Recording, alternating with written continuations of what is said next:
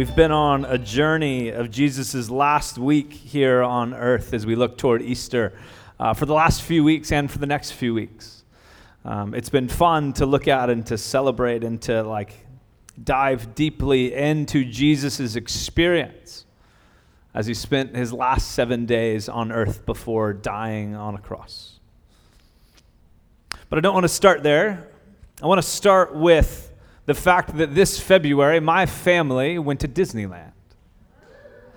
Some friends of ours, Sam and Cindy and Lydia Chow, and we went to Disneyland, and February is the best time to go if you go on a Tuesday and a Wednesday because it's like no one's there, all the things, all the tricks. And Disneyland, as you know, is the happiest place on earth. At least I'm convinced that day one, when I have four kids, day one was the happiest place on earth. Day two was not the happiest place on earth. Day two was like, I need to make an appointment with my therapist or go have confession with a priest. Like something out of day two begins to emit out of my soul that does not feel like happiness anymore. But the reason I share that is while we were there, I was able to take my oldest son, Caleb, who's 10, on his first adult roller coaster ride. It's called the Incredicoaster in California Adventure, and it has a loop, and it goes really fast. And I remember as we're waiting in line, the anticipation and a little bit of nerves building in his mind and in his heart, trying to figure out scientifically, because he's scientific-minded, how does the loop actually work and I not fall out of the roller coaster? And then I remember he felt pretty comfortable, and then we get on the ride, and he's 10, so he doesn't do this all the time anymore, but he quickly reaches over and grabs my hand, which your mother and father heart just loves and aches for that. So we're on the coaster, and if you've ever been on it, you board, and then you go around the corner, and then there's a countdown. And at the end of the countdown, you take off on the Incredicoaster. And this is the moment that I won't forget, is that once you take off, you begin to climb and ascend really quickly. And then there's that moment, the first one, where you crest the first hill. And you begin to get right at the top, and then you free fall down. It's where you lose your stomach a bit, and your adrenaline starts to flow, and you don't know what's going to happen next. You see, we are at that point in the journey of Jesus's life, Jesus's last week, where we've crested the top, and now we are on this downhill, quickly descending roller coaster. Things are moving really fast, and we're nearing the lowest point of Mark's story. Jesus has already wrestled with the will of God and yielded to the Father. He's already turned himself, given his life over to the Sanhedrin, those that are seeking to persecute him. He's already been left and abandoned by his disciples. He's been taken to Pilate and condemned, even though Pilate knows he's innocent. But Pilate knows Jesus is alone. And this is what the kingdom of God looks like. And while we look toward Easter, and we should, let us not miss this moment, or better said, maybe, let us not miss this movement of suffering that Jesus endures to accomplish the will of the Father. We so typically, as Americans and Westerners, want to look for the high points in the story and shield our eyes from the low points in the story. But that's not really life. That's almost make-believe. But Christ enduring the suffering is actually the mechanism that one day will bring justice to the world. Think about that just for a second. Christ, treated so unjustly, will one day be the mechanism that brings justice to the world again. He will one day make all things right again. The suffering of this week in Jesus' life is actually about what brings the recreation or renewal of all things in heaven and earth. John 1:29 says, "Behold the Lamb of God who takes away the sins of the world." And that picture of Jesus being the lamb, like one led to the slaughter, Isaiah 53 says, John is writing about how this Lamb of God will fulfill the prophecy to take away the sins of the world. But what's beautiful about the story of the Scriptures, it's not just a week. So while we look at this week, we want to keep in picture, the big story. Because what's beautiful is this reference of Lamb who takes away the sin of the world doesn't just speak to the cross, it actually speaks to the end of the story as well. Revelation 21 refers to Jesus as the Lamb. In context, the Lamb of God, and this Lamb in Revelation 21 is not suffering any longer, but returning to rule and to reign. Returning to make things right again, returning to overlap heaven and earth, that there be no separation anymore, returning the world to the state of the Garden of Eden as we see in Genesis 1 and 2. And so as we dive into today's text, we must remember the part of the story that we're in, but also keep in mind the fullness of the story that we're living into as we follow Jesus. That this one day suffering Lamb would make the world right again. The promise to even David in the Old Testament that your lineage, your heritage will rule and reign forever. These already fulfilled prophecies by Jesus and not yet fulfilled prophecies by Jesus, who takes away the sin of the world, yes, but one day will also make all things right again. And that's the story that we're looking at as we jump into this text. If you have a Bible and it's not open, open it to Mark 15. It's where we'll spend most of our time today.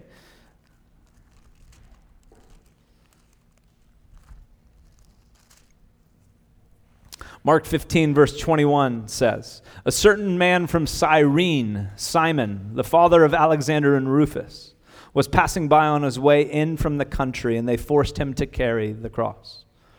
This man, Simon, who is likely in town as a part of a pilgrimage to share in the Passover feast in Jerusalem, he's out with his boys, and they're heading into town from a field or their field. We're not quite sure, but you can imagine he's coming into town, and he sees a bunch of people lining the streets.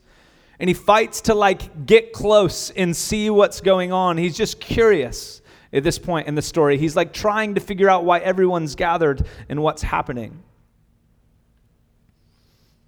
And maybe he fights to get to the front, or maybe the guy, I was just thinking and considering it this week, the scriptures don't say this, so it's not a big deal, but maybe he's fighting to get to the front, and the guy next to him gets in line for cutting, so he pushes him a little bit. But he ends up being seen by Roman soldiers.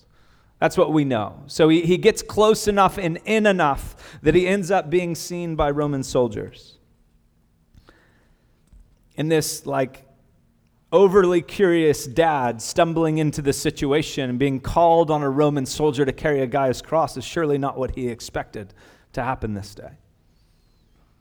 It's likely that Simon doesn't know who Jesus is at this point, doesn't know what crime he's committed, doesn't know what's going on at all. It's very literally a wrong place at the wrong time sort of thing. But it's important, just as we understand the story of God, as we understand the scriptures, that we see that Mark includes this detail for a very specific reason. In the ancient Near East, this is for you graduate students or ex-graduate students or one day going to be graduate students, this is a footnote in the research paper. In the ancient Near East, this is Mark saying go ahead and check my work and make sure that my story lives up to itself. It is likely that when Mark writes these words, Simon may not be alive, but Alexander and Rufus surely are. And so Mark includes them in the story as a little mark of go and check and ask Simon and Rufus, or Alexander and Rufus if this story is true. Go ahead and validate this story. Not just this detail, but this story. So Simon, this man from nowhere, has an encounter with Jesus, really briefly. This is the only time Simon's mentioned in the scriptures, and it's not a positive one. This is likely humiliating for him. He has to carry the patibulum, which is the horizontal beam of the cross, because the vertical beam is already in the ground awaiting the arrival of 3 prisoners. But this is all we hear about him. It's his only mention. But notice, just for a second, the contrast. Throughout the rest of Jesus' life and Jesus' teachings, Jesus is always the one who invites to carry our burdens.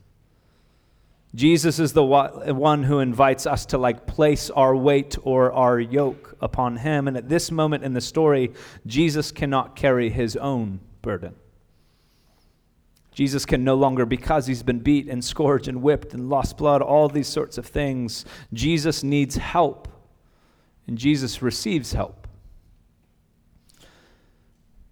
And often I say, and someday I hope, my mic's getting really weird, sorry guys. Often I say, and someday I hope, when we get to teach about community and the vitality of community for followers of Jesus, it's important that we understand that like there is no going at it alone in the kingdom of God. So I want you to like settle that in your heart. You don't chase after Jesus. You don't follow Jesus. You don't apprentice after Jesus. You don't become a person of love by like just going at it on your own. That's not how the kingdom works. Even Jesus has Simon of Cyrene to help him to fulfill Jesus' mission. And maybe that's just like the simple word you need to hear today, that you don't have to go at it alone. You don't have to go at it alone. You don't have to live a life alone. You don't have to follow Jesus alone. And I know we as a community, River and Way, haven't launched house churches yet. That's really like the fundamental part of who we are, and we haven't even stepped into it. But just know that, like, yes, that's coming, but also just as I was considering, like, if you're together.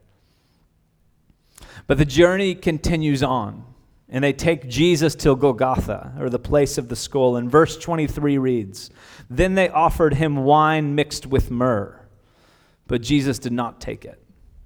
So wine mixed with myrrh at this time, as you would imagine, is like a little bit of a sedative to reduce the pain that Jesus has been enduring and will continue to endure as he suffocates. And Jesus doesn't take this sedative. And I want to break the myth that like Jesus is this like overly macho person who refuses to take the sedative. I think there's a bit more to the story than that. I actually think Jesus here is keeping his word. More so than he's keeping his like machismo. He's keeping his promise to his followers.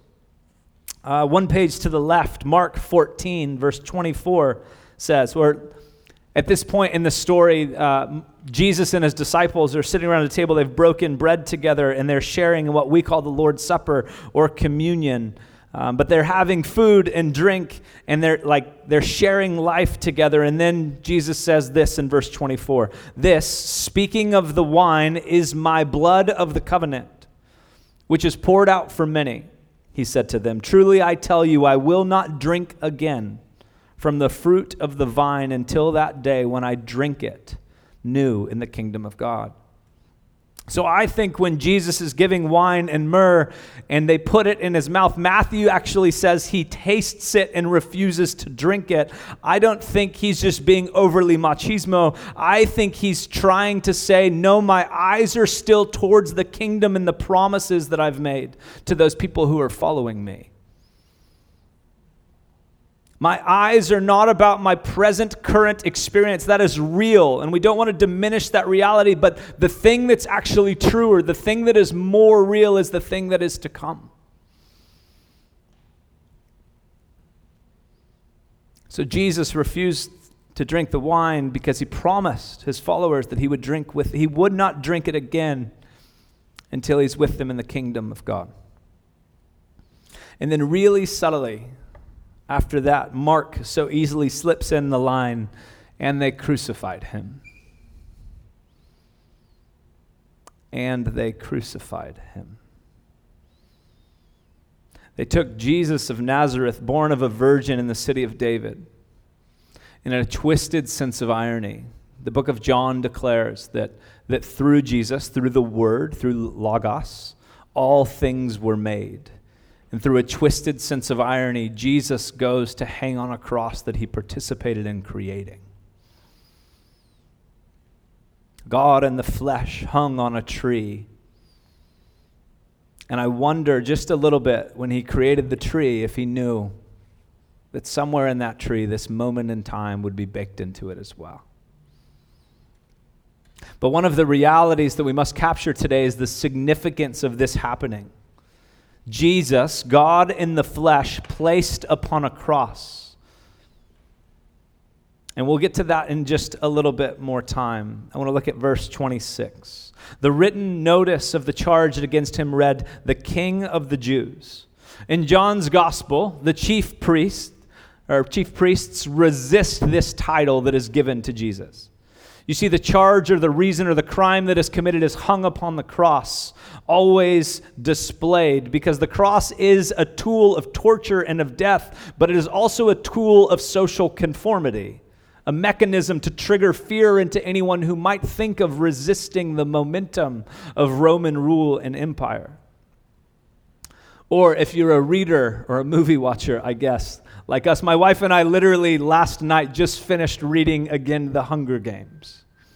And so if you've read the book or watched those movies, the Capitol seeks to maintain social conformity by putting on these games that everyone else in all the other districts might be scared into ensuring that they obey whatever the Capitol asks and commands. And if you've read those books or seen the movies, that is how we should also see the cross. A mechanism to control potential uprisings and ensure that everyone knows that any threat to Rome will eventually come to the cross. And the chief priest in John's gospel says, "Do not write the King of the Jews, but that this man claimed to be King of the Jews," and Pilate dismisses his request. And in some twisted sort of way, the first written proclamation comes into the world that Jesus is king. That Jesus is king. And this isn't a small moment in the story.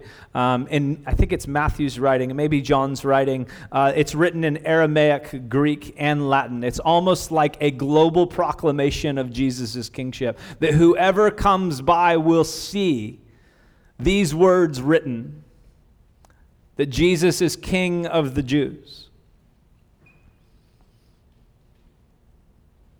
And the story goes on. Read with me in verse 27. They crucified 2 rebels with him, one on his right and one on his left. Those who passed by hurled insults at him, shaking their heads and saying, "So you who are going to destroy the temple and build it in 3 days, come down from the cross and save yourself." In the same way, the chief priests and the teacher of the law mocked him among themselves. "He saved others," they said, "but he cannot save himself. Let the Messiah, this King of Israel, come down now from the cross, that we may see and believe." Those crucified with him also heaped insults on him. Or in Matthew's account, chapter 27, verse 43 says, they yelled, "He trusts in God. Let God rescue him now if he wants to." And these accusations from the crowd passing by and the chief priests always hit home for me in a really heavy way, and they should. These are heavy accusations. I think partially it hits home for me because of the righteous indignation that wells up inside of me. But I think it may irritate me even more because if I were Jesus, I think I would have done what they asked. I think if I were hanging on the cross and I was the Messiah, power or to demonstrate who I really am or who God really is or who you really are, that I was the Messiah. And I would tell them the truth about heaven and earth and the reconciliation of all things and the truth about who God really is. But I think I would have got down even though I have no right to. The scriptures make really, really, really clear that the wages of sin and death, and because we have chosen to participate in sin, that we should suffer and die. That is the appropriate consequence for egregious or rebellion against God. But Jesus has not sinned. Jesus is innocent. And so when this mocking comes, when these calls come, when these commands to prove yourself, just think for a second, if someone in your life said, "Prove yourself," our response, my response, most likely isn't going to start with humility. or receiving mockery.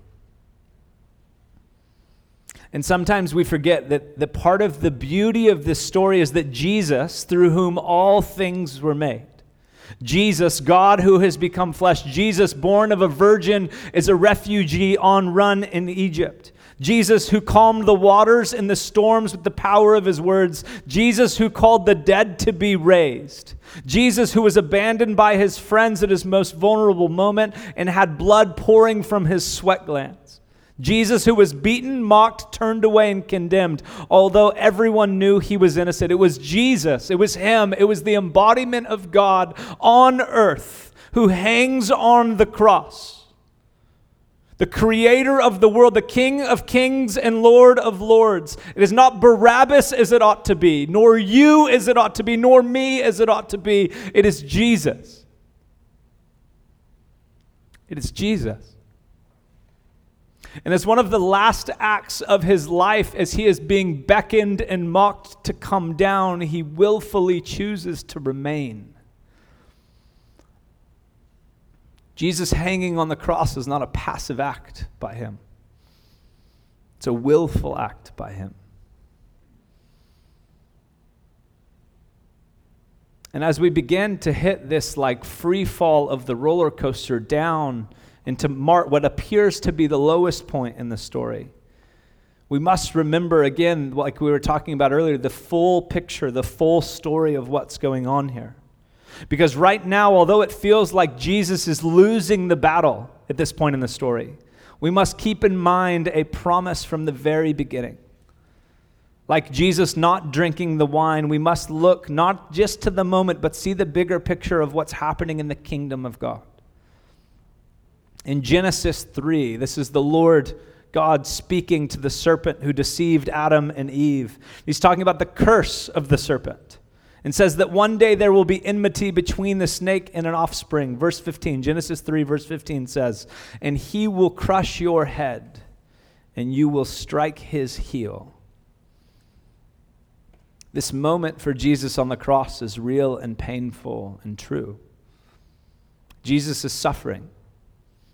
And Jesus is in the process of dying a slow, painful, agonizing death. But there's also something more true happening here in the story. At this same moment, the power of death and Hades are being overthrown. The penalty of sin, which we could not pay for ourselves, Jesus is paying himself. God in the flesh, killed upon a cross. Jesus, through the inadvertent nature of the kingdom of God, is becoming king of the world by dying on a cross. Jesus is becoming king of the world, king of the cosmos, king of kings by dying on a cross. Jesus, the Messiah of Israel, is reclaiming his sovereign rule over humanity, creation, and the cosmos.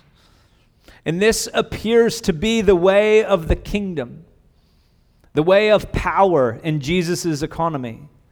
And we often talk about here at River and Way, we often talk about following the way of Jesus. And we spent, if you were here for the first 9 months of River and Way's life, we spent our first 9 months looking at the words and teachings of Jesus through the Sermon on the Mount, dreaming and looking and studying of what it means for the kingdom of God to be breaking in on earth as it is in heaven. But this too is the kingdom of God breaking in on earth. This is Jesus' coronation ceremony. Think Elsa's coronation ceremony in Frozen. And unlike Elsa, Jesus doesn't lose his powers. But he willfully restrains to say yes to remaining on the cross.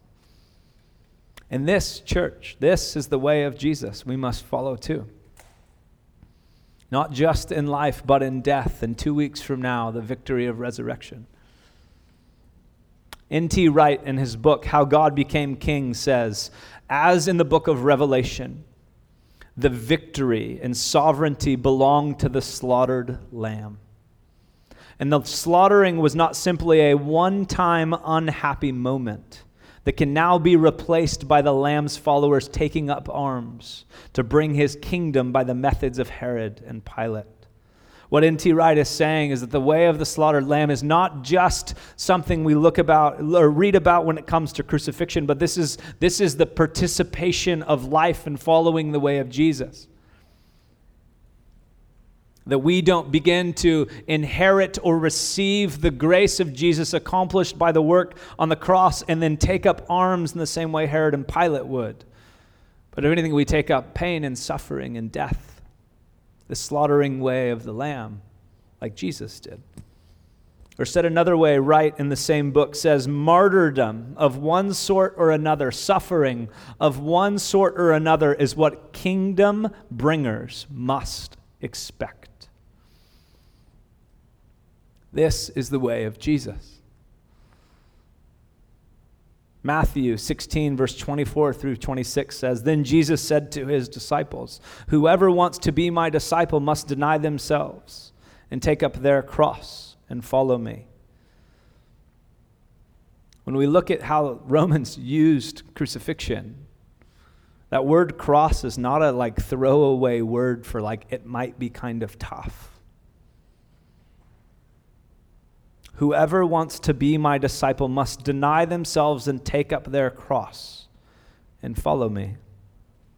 For whoever wants to save their life will lose it, but whoever loses their life to me will find it. What good will it be for someone to gain the whole world yet forfeit their soul? Or what can anyone give in exchange for their soul? So follow his life. Yes, absolutely. But also follow him in death. Yes, absolutely.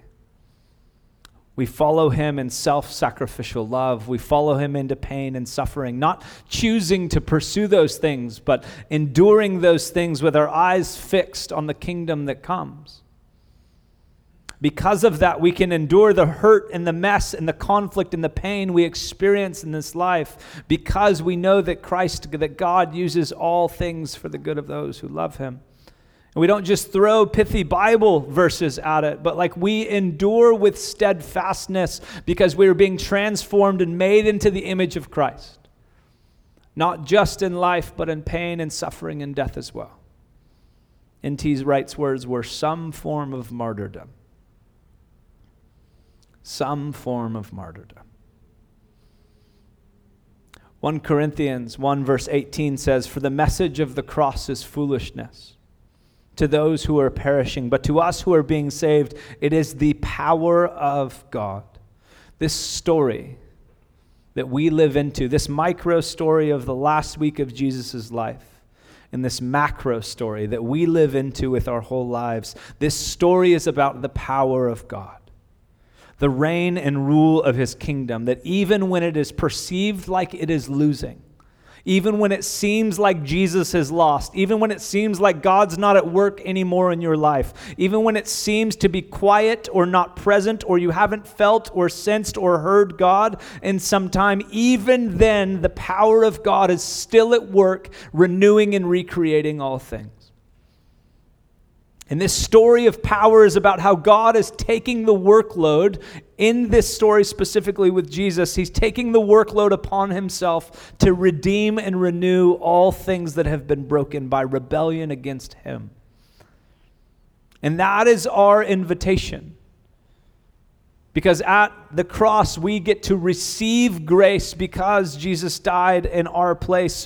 But that grace does not fluctuate with how we feel about God or the circumstances of our day. That grace is like the cement, solid rock foundation on which we stand.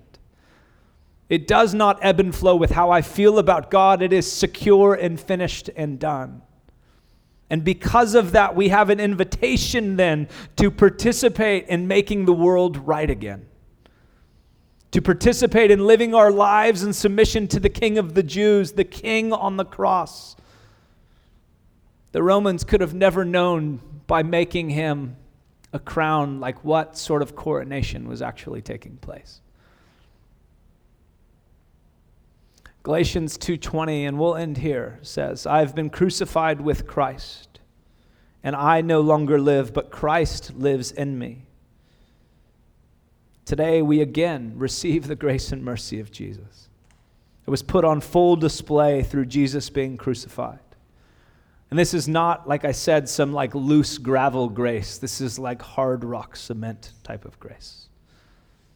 And then we don't leave it in this cognitive understanding belief category that like we only do things with our brain, but this translates into the story that we participate in as we live here and now in the city of Bakersfield.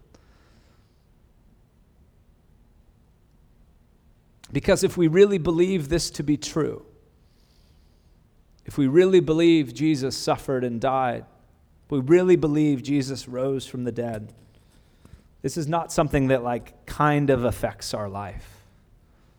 This is a completely different story that we live into with all that we are, being formed and reformed. And to be honest with you, this is no easy call. It's no easy invitation. But this invitation will allow you to become, like on the deepest level, who you've really always wanted to be. Or maybe said differently, this will allow you to become who God created you to be. This is the work of the cross, God slowly putting all things back together again. Slowly putting you back together again. Slowly building trust even between you and him again. Slowly turning your heart outward toward others again. Slowly but surely advancing his kingdom on earth and in your own heart too.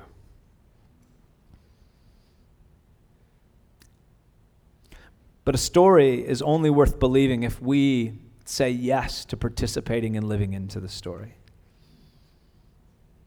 If we embody the story, if we become a part of the story, if we take up our inheritance of the story. And this story, or at least according to Paul, is the story of God's power. God's power to heal the world, and God's power through the cross to heal each of us.